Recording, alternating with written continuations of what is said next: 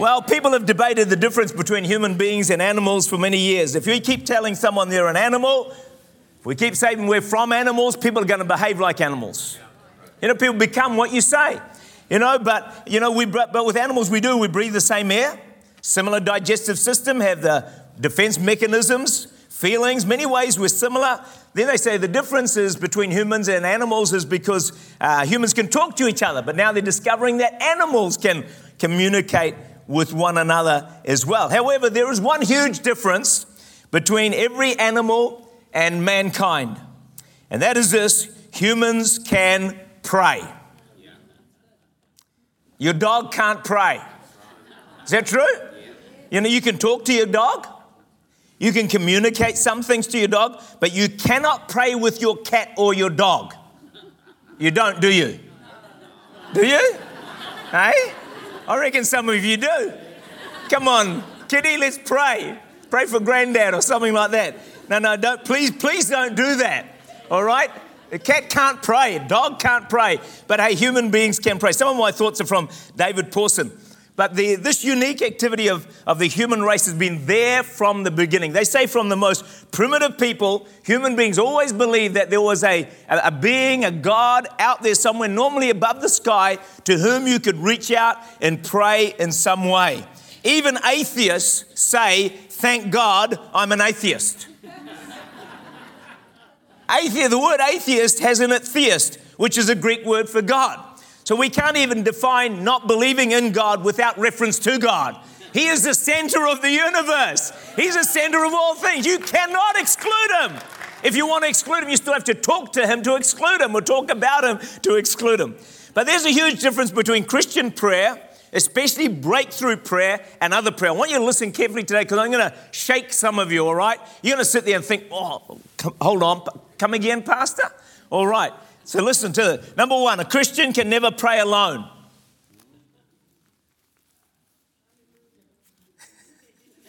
I'm just winding you up for a little bit, okay? Just to warm you up, sitting there. Some of you starting to go red already. How can you say that? Well, let me explain. In other religions, a person can pray to their God and no one else is involved. So it's them and God. Pray alone to their God. But with Christians, there's always a minimum of 4 people.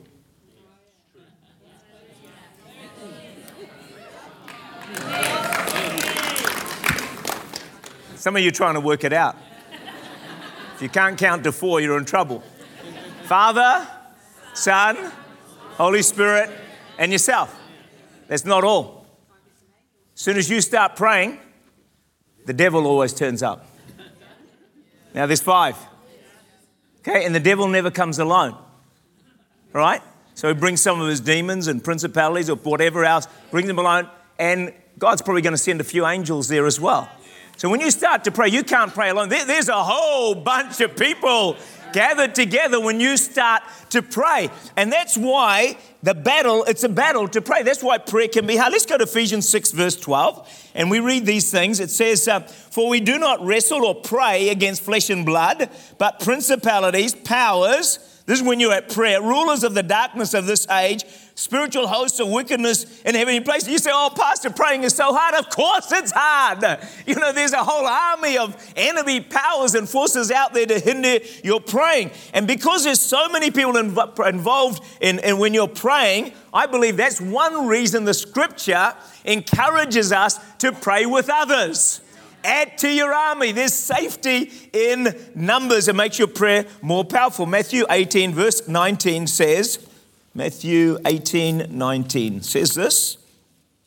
Again, I say to you that if 2 of you agree on earth concerning anything that they ask for, it will be done for them by my Father in heaven. And so God's always wanting us to get together to pray because there's so many people involved. And so if you're just alone praying, well, we got to do that, and that's important. But I'm telling you, when we pray with others, it's far more powerful. And that's why life groups are such a powerful place. That's why so many answers come through small groups. People praying together, supporting one another. And I think sometimes the reason we don't get breakthroughs is because we don't pray enough with other people. But all this adds a massive amount of weight to Mark 11:17. My house shall be called a house of prayer for all nations, because there's a huge battle. We're praying, the devil's there, his demons are there, there's principalities, there's powers, so the spiritual power generated when many people pray together is the hope of the world. It's the hope of our nation. And a church that can really pray can release enough spiritual power to bring revival to a community, to a city, to a nation, and even beyond. And isn't it, as I've been thinking about this, isn't it astounding, shocking, amazing, incredible that the most powerful thing that Christians and churches can do, and that's joined together in praying and prayer meetings, is the thing we do the least. Someone explain. The power of the church is in prayer meetings. The power of the kingdom of God advancing is in God's people joining together. So why in heaven's name is that what we do? That's the thing that's done least in many, many churches, or most churches. Then it's no surprise there's no revival in the land. It's no surprise that New Zealand's going to hell in a handbasket. Because the thing God said that will stop it, we're saying, oh God, we really can't be bothered with that. The state of our nation, can I suggest, is reflected in the church meetings held across the land. It's not a pretty sight. Most churches don't even have a prayer meeting. It's gone really quiet in this place, but I'm just going to keep going, assuming that you guys are deep in reflection right now. So the disciples asked Jesus, watch this, Luke 11, 1-2. They said, Lord, teach us to pray. He replied with the Lord's Prayer. What does he start with? He says, our Father, which art in heaven. It doesn't say, my Father. Prayer is people coming together. That's not diminishing individual prayer. You got to have that. That's a given, all right? But you've got to add to that, our Father, which art in heaven. If we want to get breakthroughs in our lives, we've got to get more into united prayer with other people. Secondly, fasten your seatbelts, all right? You all right? You ready for this? Prayer is conversation, not meditation. In many religions and for people in the world, prayer is meditation. But for Christians, the Bible teaches prayer is actually conversation. Prayer as meditation has crept into the church a lot. It comes from Eastern mysticism. And Eastern mysticism basically says if you only ask for things and talk to God, you're a beginner in prayer. That's the beginning point. But when you stop asking and talking and just think about things, you've moved higher. Then you go to transcendental meditation. Finally, you move on to thinking about nothing, and then you have arrived. That's what comes from Eastern mysticism. But what does the Bible teach? If you look at 95% of Jesus' teachings about prayer, he's asking and talking. Asking and talking. He's not thinking. No, he's not doing that, friends. He's not praying in his mind. He's not just meditating. He's talking. Now, I appreciate we're going to all have times of silence, times of waiting on God, and even pray silently. Sometimes it's appropriate to pray silently. If you're in the midst of a room with unsaved people and you want to pray, you pray silently. And I understand that sort of stuff. We've got to do that, but that's the exception, not the rule. Because the main teaching of Scripture is talking to God and asking Him for things. Jesus' own prayer life illustrates this well in John 17 in Gethsemane. He's repeatedly asking, he's not thinking, he's not meditating. Let's go to John 17, verse 1. These may come up they're going to come up there for you, okay? John 17, verse 1. Jesus spoke these words, lifted up His eyes to heaven. So Jesus, everyone say spoke. Yeah, Jesus spoke. He didn't think. He didn't meditate to the Father with whom He had perfect communion. And said, everyone say said. Yeah, said, Father, the hour has come, glorify your Son, that your Son may glorify you. Let's take another one, verse 15. This is Jesus' continued prayer in Gethsemane, verse 15. I do not pray that you should take them out of the world, but that you should keep them from the evil one. Verse 17, sanctify them. So Jesus is praying. He's speaking out. Sanctify them, Lord, by your truth. Your word is truth. So the Lord's Prayer, they asked Jesus again, Lord, teach us to pray. And in Luke 11, verse 2, he said, when you pray, say. Say, repeat that with me. When you pray, say. He didn't say when you pray, think. When you pray, meditate. No, none of that. He said, say, talk, speak to me. I'm a person, I'm a human being. If you want to communicate with your friends, you both sit there and...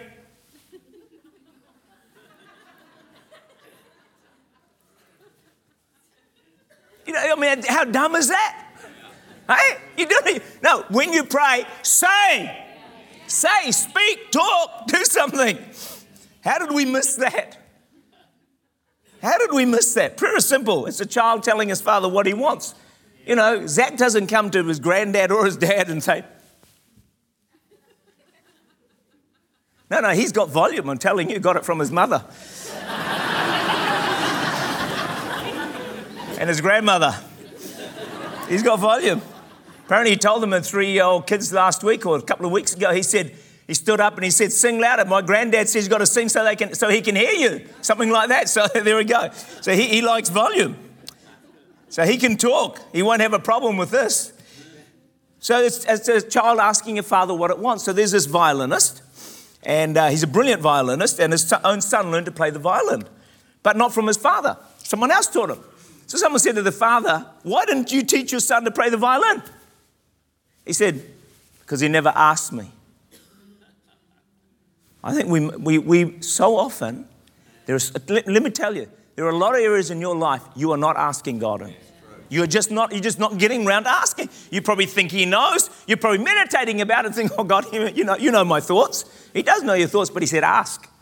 You have not because you... It doesn't say you have not because you meditate not, or you have not because you think not. You have not because you ask. He wants to hear you. He wants to hear your voice. He likes your voice. Just don't sing to him, some of you, all right?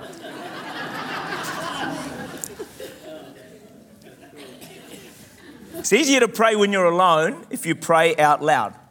If you get trouble with wandering thoughts, meditating, thinking, pray out loud. I mean, even then it's going to be a challenge, but it's going to help you a lot. And I think, you see, one of the reasons people can't pray out loud in a prayer meeting is because they don't pray out loud in their private time, and so they're scared of their own voice. They're not used to their own voice praying. So they come to a prayer meeting and they meditate. But no, we got to come and pray. They come to a prayer meeting and think. No, come and pray. And even the Bible says, it doesn't say, when you pray, sing. Hello? That's a part of it. You can do all that sort of stuff, but that's not what the scripture actually teaches. All right, so I know I'm rocking things around here a bit this morning, but are we all right? Yeah. Okay, all right, fair enough, all right. I'll keep going, I will. I'm doing my best. So then people struggle to lead out in prayer. Can you lead us all in prayer? And some people just freeze. But if you're accustomed to praying alone in your prayer room, you're accustomed to praying out loud in a prayer meeting, when you're given the microphone, you just keep going. It's normal, and it's not a hard thing to do. So you're saying to me, some of you are asking the question, well, what should the volume be? I'm glad you asked that question. Well, I can't give you a blanket scripture for this, but I'll just give you my thoughts, all right? My thoughts is the volume should be, when you meet with a friend and you talk to them, I reckon that's a good volume. So it doesn't have to be loud, but it's not too quiet. And when you meet with your friends, you don't whisper, do you? You don't whisper to each other. No, you talk. You talk. Doesn't make you mad when people whisper at you? You think, what was that? Excuse me? Come again? I wonder if God's doing that for us sometimes. What was that? I didn't hear you talk. No, he always hears me, but some of you maybe, others he doesn't quite hear. So, we're getting away from what I believe the Bible actually talks about. And I think breakthrough prayer requires more than meditation, thinking and whispering. Now, sometimes it's right to whisper. You might be with other people and you don't want to cause a commotion. So it might be, but that's the exception, not the rule. Okay, number 3, it's a relationship, not a method. So one of the key aspects of prayer, breakthrough prayer, is avoid it becoming a method, a system, a program that you go through, but you've got to develop your relationship with God and pursuing His presence. Now, I'm really going to shock you, all right? If I haven't shocked you yet, I'm going to shock you. This one's from David Pawson, so if you don't like it, blame him. He's one of the greatest teachers on the planet, all right? But this is what he says. The Bible says nothing about a quiet time. It's not in here. It's not in here, friends. All right, so it does say pray at all times, but it doesn't say have a quiet time. Now, again, I understand we need times of quiet. When you're reading the Word, I like it to be quiet. And I will have times of quiet. I'll have times of waiting upon God. It's one of the best things that you can do. It's a brilliant thing to do. But I think that's sort of like more the exception again than the rule. The rule is that we pray and we talk to God and tell Him our requests. And so there's got to be some quiet in your time, but it shouldn't all be quiet, because if it's all quiet, you're probably going to fall asleep anyway. If it's too quiet, I think that's what happens. But prayer's about a relationship, developing a relationship. Imagine me saying to my wife, Adrian, I love you, honey. You can talk to me every morning from 7 to 8 a.m. I'll give you a whole hour of the time. But that's it. No more communication the rest of the day. It's not going to last long. She'll be filing for divorce. She tried it and I said, no, you can't have it. Anyway, it's just a joke, all right? It's just a joke, all right? Relax. What do you reckon, Matt? Was that all right?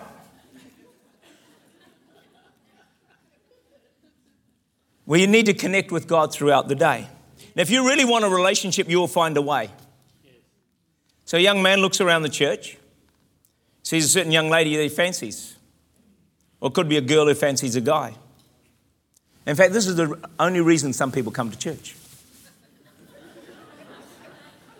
Is they're trying to find someone. So if they don't find them here, they'll go to another church and, in search of God via a husband or a wife that they're looking for. So anyway, this is what they do. But the young man will find a way. He'll work out his own method, won't he? Some of you know what I'm talking about.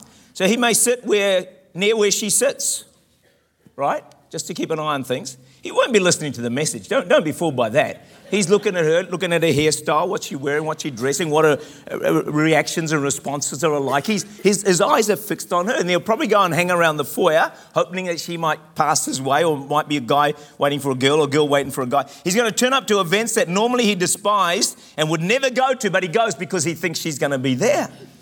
He might even send her a letter or a Valentine's card, maybe some flowers. By the way, it all stops once they're married. But that's just a pursuit. When the pursuit's on, you do all those things. But the point is this: he'll do whatever it takes to get a relationship with the person he is after. And so will she. It's a way. And we all want a stronger prayer life. We all want a closer relationship with God. If we want it enough, we will find a way. One way, we'll find a way, because it's the most important thing. Our way may be different to anyone else's, but we will find a way. Prayer is about relationship. The greatest thing in life is knowing God and getting closer to Him. So whatever it takes, find a way. Find your own way, but find a way and get there. I've been thinking about this. I wonder if we get accustomed to the fact that we can meet with God whenever we want to. Anytime, any day, anywhere, whenever you want. 5 in the morning, 8 in the morning, 10 in the morning, 10 at night, midnight, 1 in the morning. Anytime you want to meet with Him, you can.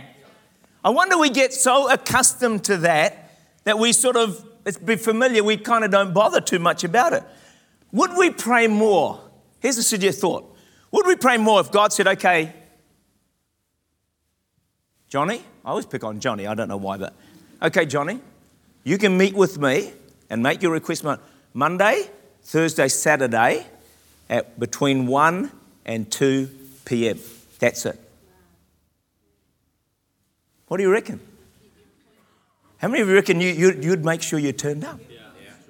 How many of you reckon you'd make sure, you probably even would prepare what you're going to say in the limited time? I guarantee you would not fall asleep. But because, familiarity breeds contempt. And God is so accessible that we just don't bother to access Him a lot of the time. We can pray to Him many times, so sometimes we just don't even bother. The greatest privilege in the universe, that you can have an appointment with God at any moment of every day, and we kind of, whatever. I don't think God's going to change the system, by the way, but probably not a bad idea. So does God hear us and answer our prayers? He sure does. There is breakthrough prayer. Sometimes you think God's not answered your prayer, but He's working on it, and I want to encourage you to expect a breakthrough. I'm going to finish with this story, which impacted me. Ruby Hamilton, she was a businesswoman, and she was in her 50s, but she was stunned when her husband died suddenly, husband of 32 years, in a car accident. Her anger and disappointment went really, really deep.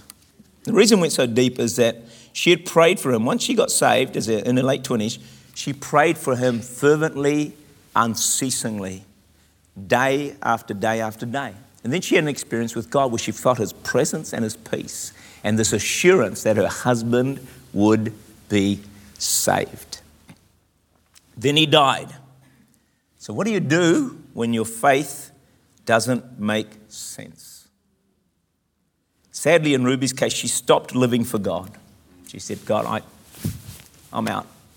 I prayed, interceded, cried out to you. You did not come through. I can't serve you. The story continues that Roger Simmons was hitchhiking his way home. This black Cadillac pulls up. And he hops in there, thinks his lucky day has come, and there's a handsome, well-dressed man there said, I'm off to Chicago. He said, my name's Hamilton. Roger is a Christian. As they're driving along, he's not going to go all the way to Chicago. He's going to get dropped off a bit earlier. He said, he just felt, I need to tell this guy about Jesus. But he just kept putting it off, kept putting it off, kept putting it off. Finally, there's 30 minutes to go. And he kind of thinks, man, it's now or never. And he's afraid that, if he talks to this guy, the guy's going to throw him out of the car. Anyway, he says, Mr. Hamilton, I've got something really important I want to share with you. And he talks to him about the plan of salvation and how to get to Christ. So immediately Hamill pulls the Cadillac, big black sleek Cadillac, to the side of the road, and Roger's expecting to be thrown out. But instead, Mr. Hamilton bows his head and with tears in his eyes gives his life to Jesus Christ. And he says, this was the greatest thing I have ever done. So 5 years go by, and Roger, who had been picked up by Mr. Hamilton, he's married now, got some kids, he's packing his suitcase for a trip to Chicago, and he finds this white business card that had been given to him by this Mr. Hamilton 5 years ago. So he's in Chicago, he looks up Hamilton Enterprises. Reception tells him, he says, can I see Mr. Hamilton? The reception says that's impossible, which surprised him a little bit. But he said, you can see Mrs. Hamilton. So he's ushered into her beautiful office. And she said, so you knew my husband? And Roger said, yeah, I knew your husband. He picked me up a number of years ago and took me, on a trip when I was wanting to make my way towards Chicago. And she said to him, can you tell me what day that was? He said, yeah, I remember, because it was the day he got out of the army or something like that. It was May the 7th. She said, anything special about that day? Now he's hesitating, and he says, well, yeah, actually, there was something about that special about that day. And he said, I explained the gospel to your husband that day. He pulled over to the side of the road and wept against the steering wheel. He gave his life to Christ that day. Explosive sobs shook her body. Finally getting a grip of herself, she sobbed. She said, I'd prayed for my husband's salvation for years, and I believed that God would save him. And Roger asked, well, where is your husband? And she replied, he's dead. He was in a car crash after he let you out of the car. He never got home. You see, I thought God had not kept his promise. I stopped living for God 5 years ago because I thought God had not kept his word. But friends, God had kept his word. She prayed fervently, she prayed unceasingly, and she thought that God had not heard. When you pray, say, cry out to God.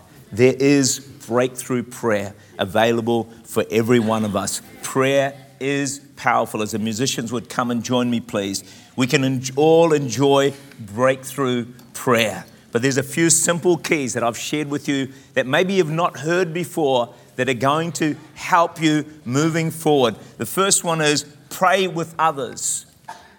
Attend church prayer meetings. Choose one, just one of those many that we have. We have one on Thursday night at 6 o'clock. We have one on Sunday night at 5:15. And I'm sure your groups have prayer meetings as well. Then we have the Hour of Power services as much as you can. And sometimes the bigger the meeting, the more people, the better it is, because there's a lot of people involved when we are praying. And then secondly, the other thing is talk to God out loud. Raise your voice like you're talking to another person. Don't just pray in your head. Don't just meditate. And focus on a relationship, not a method. And then, if you'll add faith to your prayers, there's a good chance you will experience breakthrough prayer in your life. He is a God who hears and who answers prayer in Jesus' name. Amen.